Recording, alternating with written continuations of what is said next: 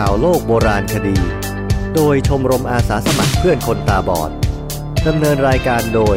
วิษณุเอื้อชูเกียรติ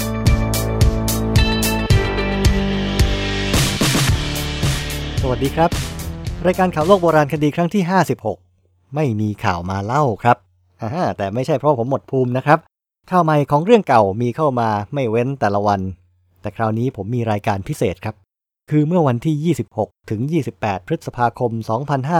2559ผมได้ไปที่อุดรธานีไปร่วมงานสัมมนานานาชาติเนื่องในโอกาสครบรอบ5ทศวรรษแห่งการค้นพบที่บ้านเชียง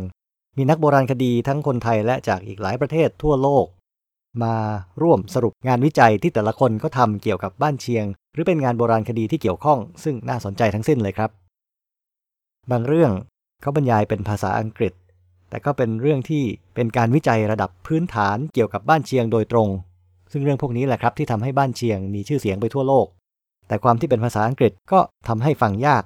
สักหน่อยผมชอบนะครับแต่คนที่ไม่เคยฟังเรื่องโบราณคดีเป็นภาษาอังกฤษคงเข้าใจยากที่เป็นภาษาไทยก็มีครับมีหลายเรื่องเหมือนกันการบรรยายที่ผมนำมาคราวนี้เป็นของท่านสดแดงเอียดอดีตอธิบดีกรมการศาสนากระทรวงวัฒนธรรม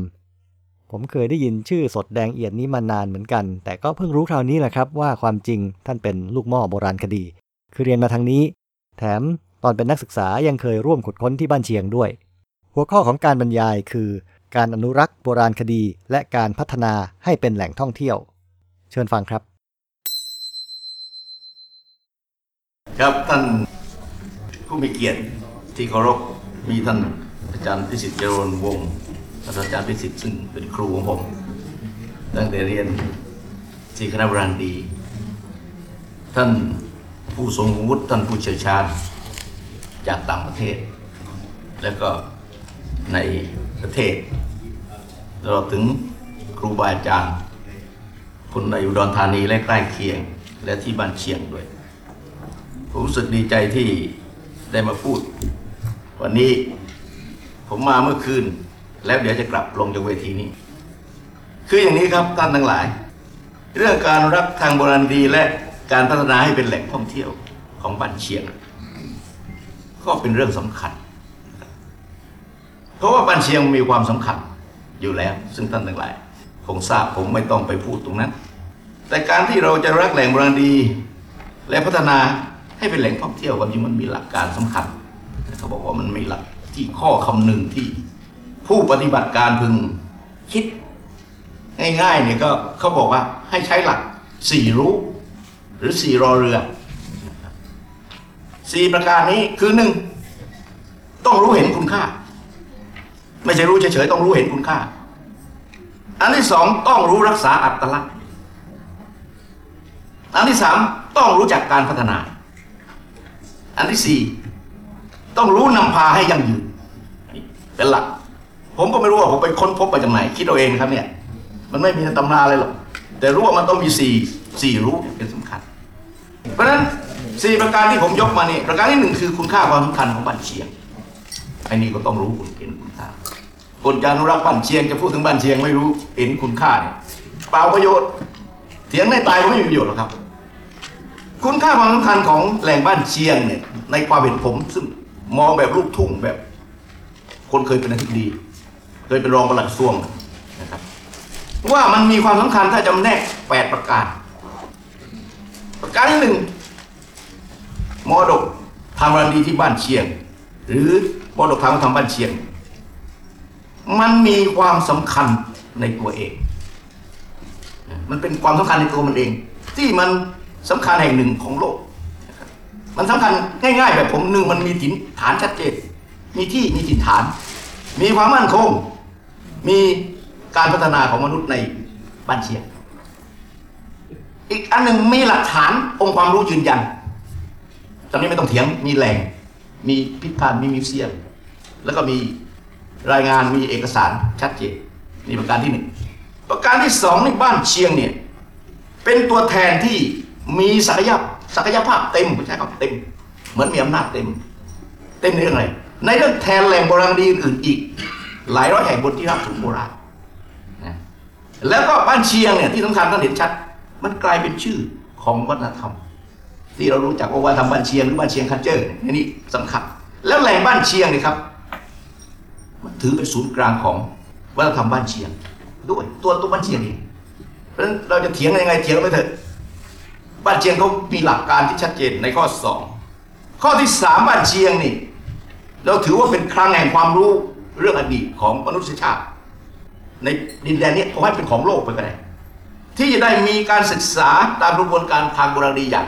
เรียกว่าอย่างครบถ้วนคือมีการสำรวจมีการค้นทางโบราณคดีมีการเก็บรวบรวมข้อมูลหลักฐานมีการศึกษาวิเคราะห์วิจัยมีการตีความมีการเผยแพร่นะครับนี่มัน6ประการที่มันครบความสำคัญข้อที่4บ้านเชียงเป็นแหล่งที่สามารถนำเนื้อหาสาระมาจัดทำเป็นหลักสูตรการเรียนอันนี้สำคัญหลายแหล่งยังไม่สามารถนำมาเป็นหลักสูตรการเรียนได้บ้านเชียงทำได้และถือว่าทำได้เป็นอย่างดีด้วยเพราะมันมีข้อมูลพร้อม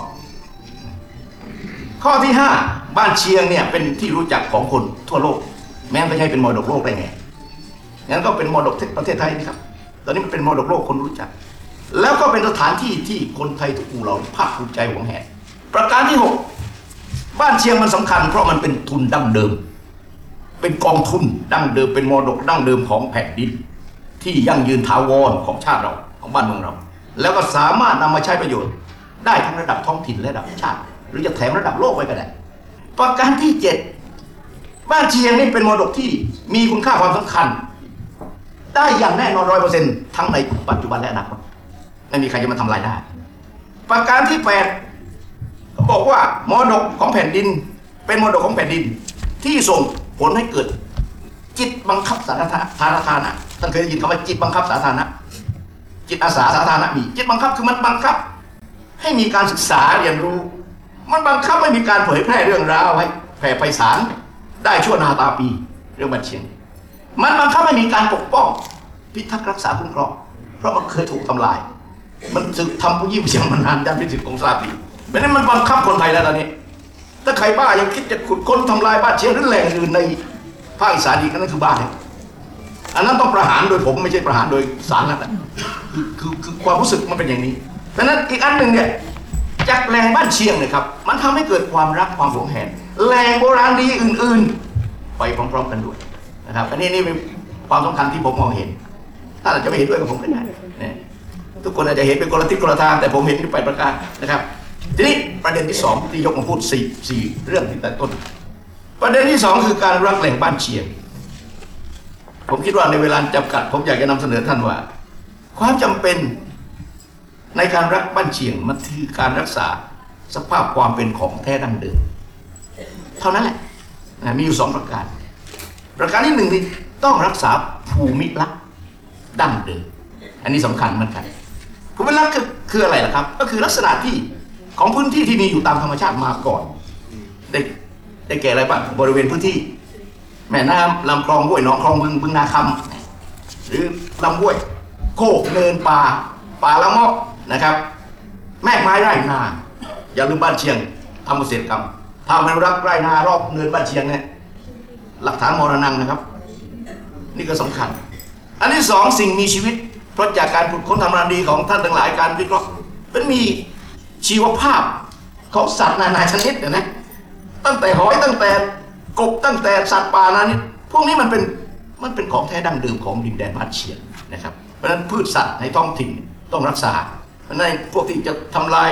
รังของสัตว์รูของสัตว์นะไม่ถูกต้องรักษาในนี้ประเด็นที่1อันที่2นี่เขาเรียกว่าต้องรักษาอัตลักษ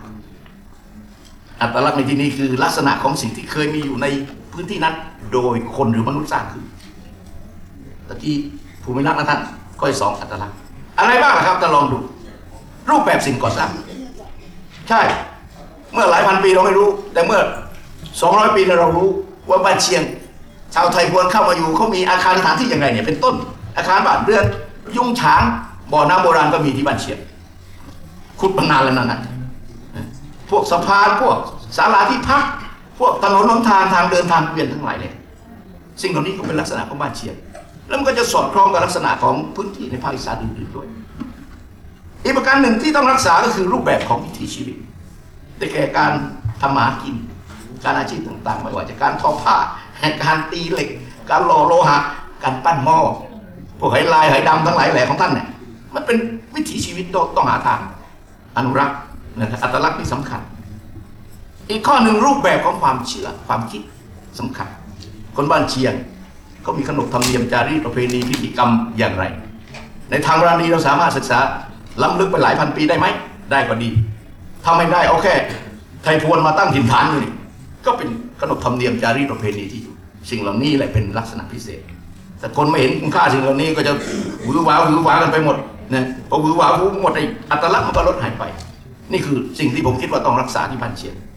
ส่วนในเรื่องโบราณวัตถุเรื่องอะไรผมเรื่องของท่านทั้งหลายผมไม่ยุ่งเลยวันนี้ผมมาพูดเรื่องการรักแหล่นะครับประเด็นที่3การพัฒนาแหล่บ้านเชียงที่อนุรักษ์การพัฒนาแหล่บ้านเชียงผมแบ่งในที่นี้เป็น2ประเด็นที่1คือการพัฒนาทั่วไปทุกหย่อมหญ้าทุกบ้านทุกเมืองพัฒนาไอ้นี่มันแน่นอนต้องพัฒนาโครงสร้างพื้นฐานของแหล่ไม่ว่าจะเป็นถนนหนทางนะแต่การพัฒนาพึงระวังบ้านเชียงมันแคบเนินมันเล็กถ้าท่านขยายถนนให้กว้างขึ้นแหล่บ้านเชียงก็จะพิการไม่มีสมดุลนะ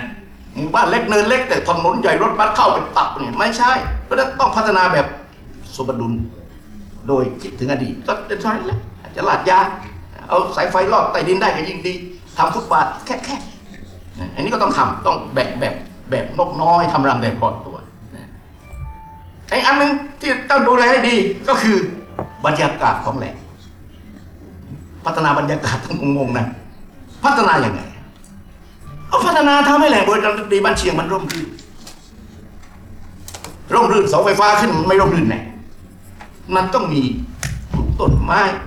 ทำความร่มรื่นเขียวขจีให้มีฉายาไม้พันธุ์ไหนก็ได้เน้นพันธุ์ท้องถิ่นแล้วก็มีสภาพแวดล้อมที่ผมใช้คำว่าร่มเย็นคือมองไปแล้วมันสบายหูตาได้ยินเขาพูดก็สบายหูไปบ้านเชียงมันไม่โวกลำโพงใส่กัน2 วัดโพธิ์ศรีในกับวัดสระแก้วนี่ก็บันไลไปทางคือสภาพแวดล้อมนี่มันไม่สบายหูแหละนะครับนี่ลักษณะนี้อีกข้อหนึ่งเนี่ยต้องพัฒนาวิถีชีวิตคือส่งเสริมอาชีพของคนบ้านเชียงท่านสามารถสืบค้นไปได้ขนาดไหนล่ะกี่พันปี 5,000 ปี 4,000 ปี 3,000 ปีนะสืบลงไปหรือเป็น100 ปีเช่นอะไรบ้างจะพูดกันทีแค่ทำพระชนะดินเผาทำหม้อที่บ้านปูรูมทำอยู่ที่โน่นที่นี่ทำการทอผ้าฝ้ายผ้าอะไรก็ทอเข้าไป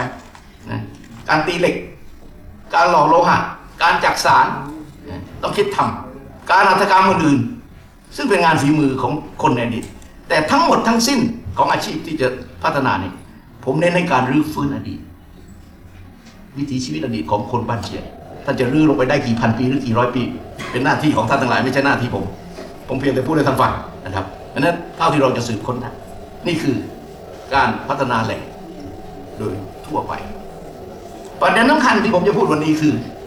การพัฒนาพิเศษ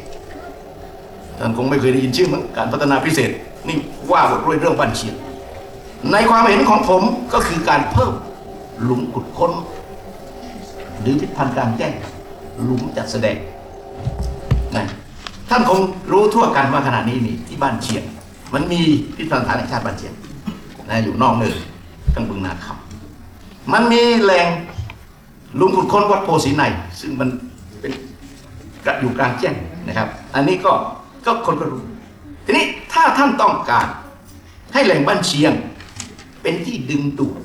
และที่ประทับใจของปวงชนผมไม่หมายถึงแต่ชาวไทยนะปวงชนทั้งหลายนี่นะแล้วก็นักท่องเที่ยวทั้งชาวไทยและชาวต่างชาติให้มากขึ้นเสนอได้เลยสมควรเปิดหลุมขุดค้นทางบริเพิ่มขึ้นอีกแห่งหนึ่งผมแนะให้ท่านเลยต้องเอาที่กลางเลยตรงนี้ที่ผมพูดอย่างนี้ตรงนั้นยังบริสุทธิ์ท่านเถียงกันว่าบ้านเชียงขุดเมื่อปี2517 18ที่อาจารย์พิสิทธิ์ขุดก็ดีมันอยู่ชายเนินทั้งนั้นหลุมโพธิ์ศรีในก็อยู่ชายเนินผมขุดที่ซอยนี้นะอาจารย์พิสิทธิ์คงจำได้ในปีเราขุดซอยนี้ครับนี่เราขุดแถวนี้เราไม่สามารถขุดที่อื่นได้เพราะในหมู่บ้านเขาขุดกันทุนแต่ที่ผมเสนอตรงนี้เพราะอะไรอย่างน้อยถนนตรงนั้นใหญ่ถ้าท่านขุดลงไปนะครับท่านก็จะพบหลักฐานถึงแม้จากรั้วบ้านเขาจะทะลวงมา ทุกทิศก็ช่างเขาอะไรแต่ถ้าจะเห็นการทับถมตั้งแต่เก่าสุดจนถึงปัจจุบันนะครับแล้วก็คุณศึกษาทีนี้วิธีการมันจะต้องมีขั้นตอนมากมันต้องทำเป็นโครงการเสนอรัฐบาลต้องไปอธิบายนายกรัฐมนตรีทุกคนเนี่ยเข้าใจว่าบ้านเชียงที่โลกรู้จักขนาดนี้มันไม่พอเพียงในปริมาณของพื้นที่ต่อสายตามนุษย์ต่อสายตาเด็กต่อสายตาประชาชนต่อสายตาชาวโลกไปขุดตรงไหนไม่ได้แล้วมันต้องเล่นตรงนี้ถ้าไปเว้นคืนบ้านตรงอื่นมันก็ขุดแล้วนี่คือข้อเท็จจริงเพราะฉะนั้นวิธีการก็คือกำหนดพื้นที่ไว้ก่อนว่าบริเวณสี่แยกที่ผมชี้เนี่ยต้องถูกขุดแล้วกำหนดเขตพื้นที่จากตรงกลางเนี่ยออกไปประมาณด้านละ100 เมตรมากกว่าหรือน้อยกว่าก็ได้นะครับออกไปประมาณ100 เมตรถ้าผมนึกภาพออกก่อนนั้นต้องไปสร้างความเข้าใจกับราษฎรเจ้าของที่เจ้าของบ้านให้ชัดเจนต้องมีการอธิบายให้เขาเข้าใจว่าเมื่อตรงนี้จะเอานี้จะขุดเนี่ยเราจะดำเนินการสำรวจแล้วที่ดินอาคารบ้านเรือนในพื้นที่ดังกล่าวที่ผมว่าอาจจะทำเป็นวงกลมก็ได้อะไรก็แล้วแต่ในรัศมีมีค่าเวรคืนค่าชดเชยที่ราษฎรได้รับรวยเลยต้องมากกว่าทั่วไปต้องเป็นธรรมต้องเป็นเพราะราษฎรก็ต้องออกไปนะครับนี่เรื่องสำคัญทุกรายไม่รู้กี่รายผมจำไม่ได้เดี๋ยวไม่ใช่นั่งนี่จะลงไปจะยิงผมไม่ใช่นะไม่ใช่ผมรื้อบ้านนะนี่ผมกำลังชี้นำนะถ้าตกลงกันได้รื้อถอนอาคารสิ่งก่อสร้างออกเปิดที่โล่งยอดเนินท่านจำได้ไหมแล้วก็เริ่มดำเนินการจากตรงกลางไปตามความจำเป็นตีกริดให้เรียบร้อยจะขุดยังไงแล้วดำเนินการขุดพ้นทางโบราณดีเริ่มจากพื้นที่กลางเนินก่อนดำเนินโดยกระบวนการทางโบราณดีท่านนักวิชาการทั้งหลายท่านมาอีกรอบก็ได้ศึกษาวิเคราะห์หลักฐานให้เรียบร้อยนะครับพอศึกษาแล้วต้องวางแผนมันต้องครบที่ผมพูดนี้เพราะอะไรเพราะไอ้ถนนเนี่ยกลางนี่มันยังไม่ถูกท่านก็ทำเป็นอาคารจะเป็นโดมเป็นอาคารแบบไหนก็แล้วแต่คลุมมาเลยพื้นที่นะวิธีการก็คือว่าเมื่อขุดได้วิเคราะห์เราจะเอาของไปวางที่เดิมก็ได้จะจำลองให้เหมือนของจริงแล้วไปวางไว้ไอ้ตัววัตถุของแท้ดั้งเดิมไปเก็บไว้ในพิพิธภัณฑ์อาจจะพิพิธภัณฑ์อยู่ตรงนั้นเล็กๆก็ได้รอบๆนี่วิธีการที่จะทำให้บ้านเชียงเนี่ยมันโดดเด่นขึ้นมาก็เหมือนกับว่าเราทำแบบที่วัดโพธิ์ศรีในนั่นแหละแล้วก็สามารถมองเห็นนะครับสร้างอาคารขึ้นมาแล้วก็คลุมพื้นที่แล้วก็จัดระบบการเข้าถึงการเดินชมพิพิธภัณฑ์กลางแจ้งแห่งนี้ทันสมัยแล้วก็ทำให้มีความเหมาะสมถูกต้องครบถ้วนสมบูรณ์นี่เป็นแนวแต่ทั้งหมดทั้งสิ้นรัฐบาลต้องเริ่มนายกอบตหรือท้องถิ่นควรจะเป็นผู้จุดชนวนแต่ต้องนำไปสู่ความสำคัญคุณค่าอันแรกที่ผมว่าแล้วจะปล่อยไว้อย่างนี้ได้ยังไงมันไม่พอนะครับอันนี้คือผมพูดกับท่านตรงไปตรงมาไม่ได้เศร้าหมองอะไรทีนี้หลักของการพัฒนาไหนพูดแล้วนี่พัฒนาทั่วไปแล้วพัฒนาพิเศษบอกว่าอย่างนี้หลักการพัฒนานี่มันก็บอกต้องพัฒนามีองค์3หรือ3 ชอ3 ชออย่างไงหลักมัน1ต้องใช้สติบวกด้วยปัญญาก่อนจะลงมือทำงานสติยังคิดพิจารณารอบรู้จะใช้คนกี่คนอันที่2เนี่ยต้องใช้หลักสุนทรียภาพเมื่อสร้างแล้วขุดแล้วปรับปรุงพัฒนาหลุมที่ว่าใหม่ก็ดีหรือบริเวณเนินก็ดีต้องให้มันมีความสวยงามกลมกลืนกับสภาพแวดล้อมอย่าพัฒนาเวอร์นะครับแล้วก็อีกอันนึงต้องใช้หลักสมดุลคือความพอดีพอประมาณพอเพียงแบบของพระเจ้าอยู่หัวแบบบอกพอเพียงและบ้านเชียงนี่จะรุ่งโรจน์มากกว่าที่รุ่งอยู่ตอนนี้ต้องทำให้ได้นะข้อ4คือนำพาแหล่งให้ยั่งยืนตะกี้ตั้งคำว่านำพาพจนานุกรมฉบับบัณฑิตราชสถานนี่เขาแปลว่าเอาใจใส่แปลว่าเอื้อเฟื้อแปลว่าช่วยธุระผมยังไม่ใช่คำว่าบริหารจัดการมันต้องนำพาแล้วต้องนำพาแหล่งบ้านเชียงให้ยั่งยืนเนี่ยทำอย่างไรก็บอกว่าหากเราต้องการให้แหล่งบ้านเชียงเป็นทั้งแหล่งเรียนรู้นะซึ่งก็เป็นอยู่แล้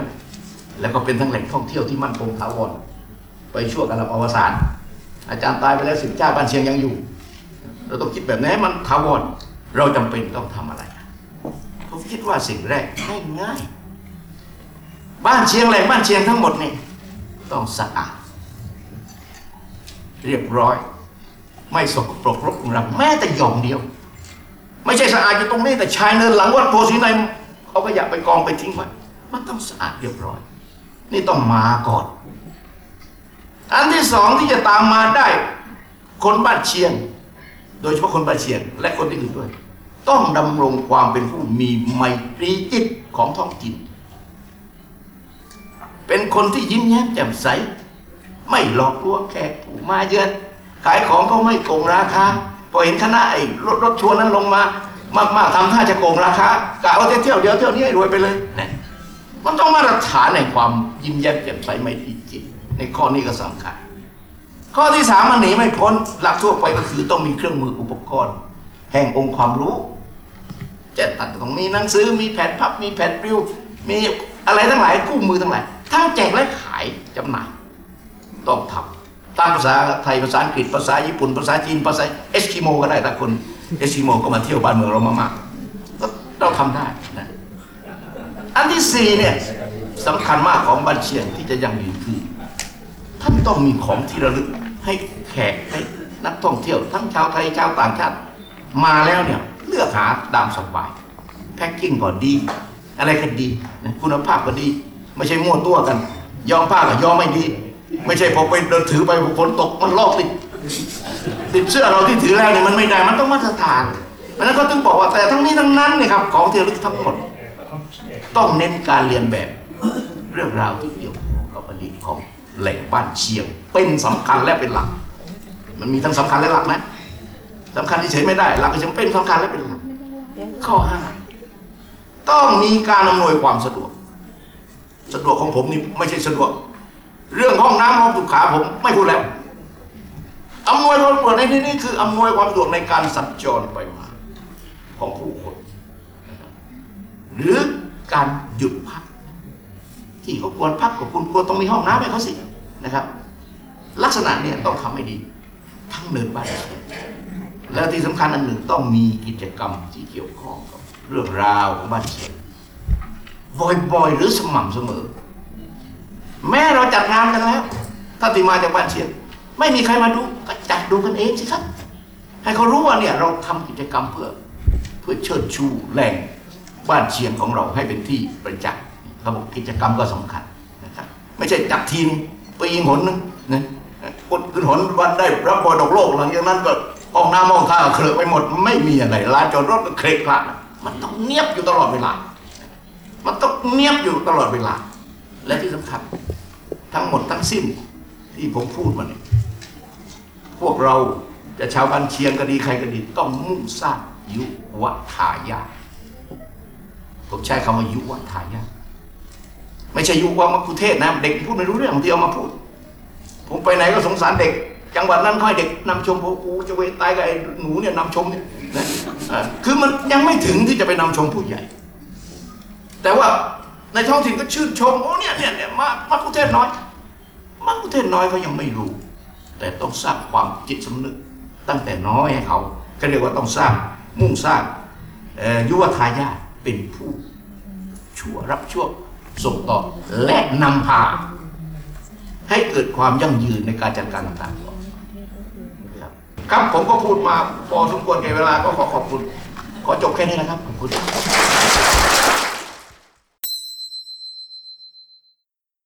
การค้นพบที่บ้านเชียงเมื่อ50ปีก่อนเป็นอย่างไรเอาไว้ครั้งหน้าผมจะมาเล่าให้ฟังนะครับคราวนี้เวลาหมดซะแล้วรายการข่าวโลกโบราณคดีเป็นของชมรมอาสาสมัครเพื่อนคนตาบอดดำเนินรายการโดยวิษณุเอื้อชูเกียรติสำหรับวิทยุคนตาบอดและต่อจากนั้นจึงจะเป็นสำหรับคนไทยทั้งประเทศครับครั้งที่56นี้เป็นการบรรยายไม่มีข่าวถือเป็นการเปลี่ยนบรรยากาศแก่คุณผู้ฟังนะครับสวัสดีครับ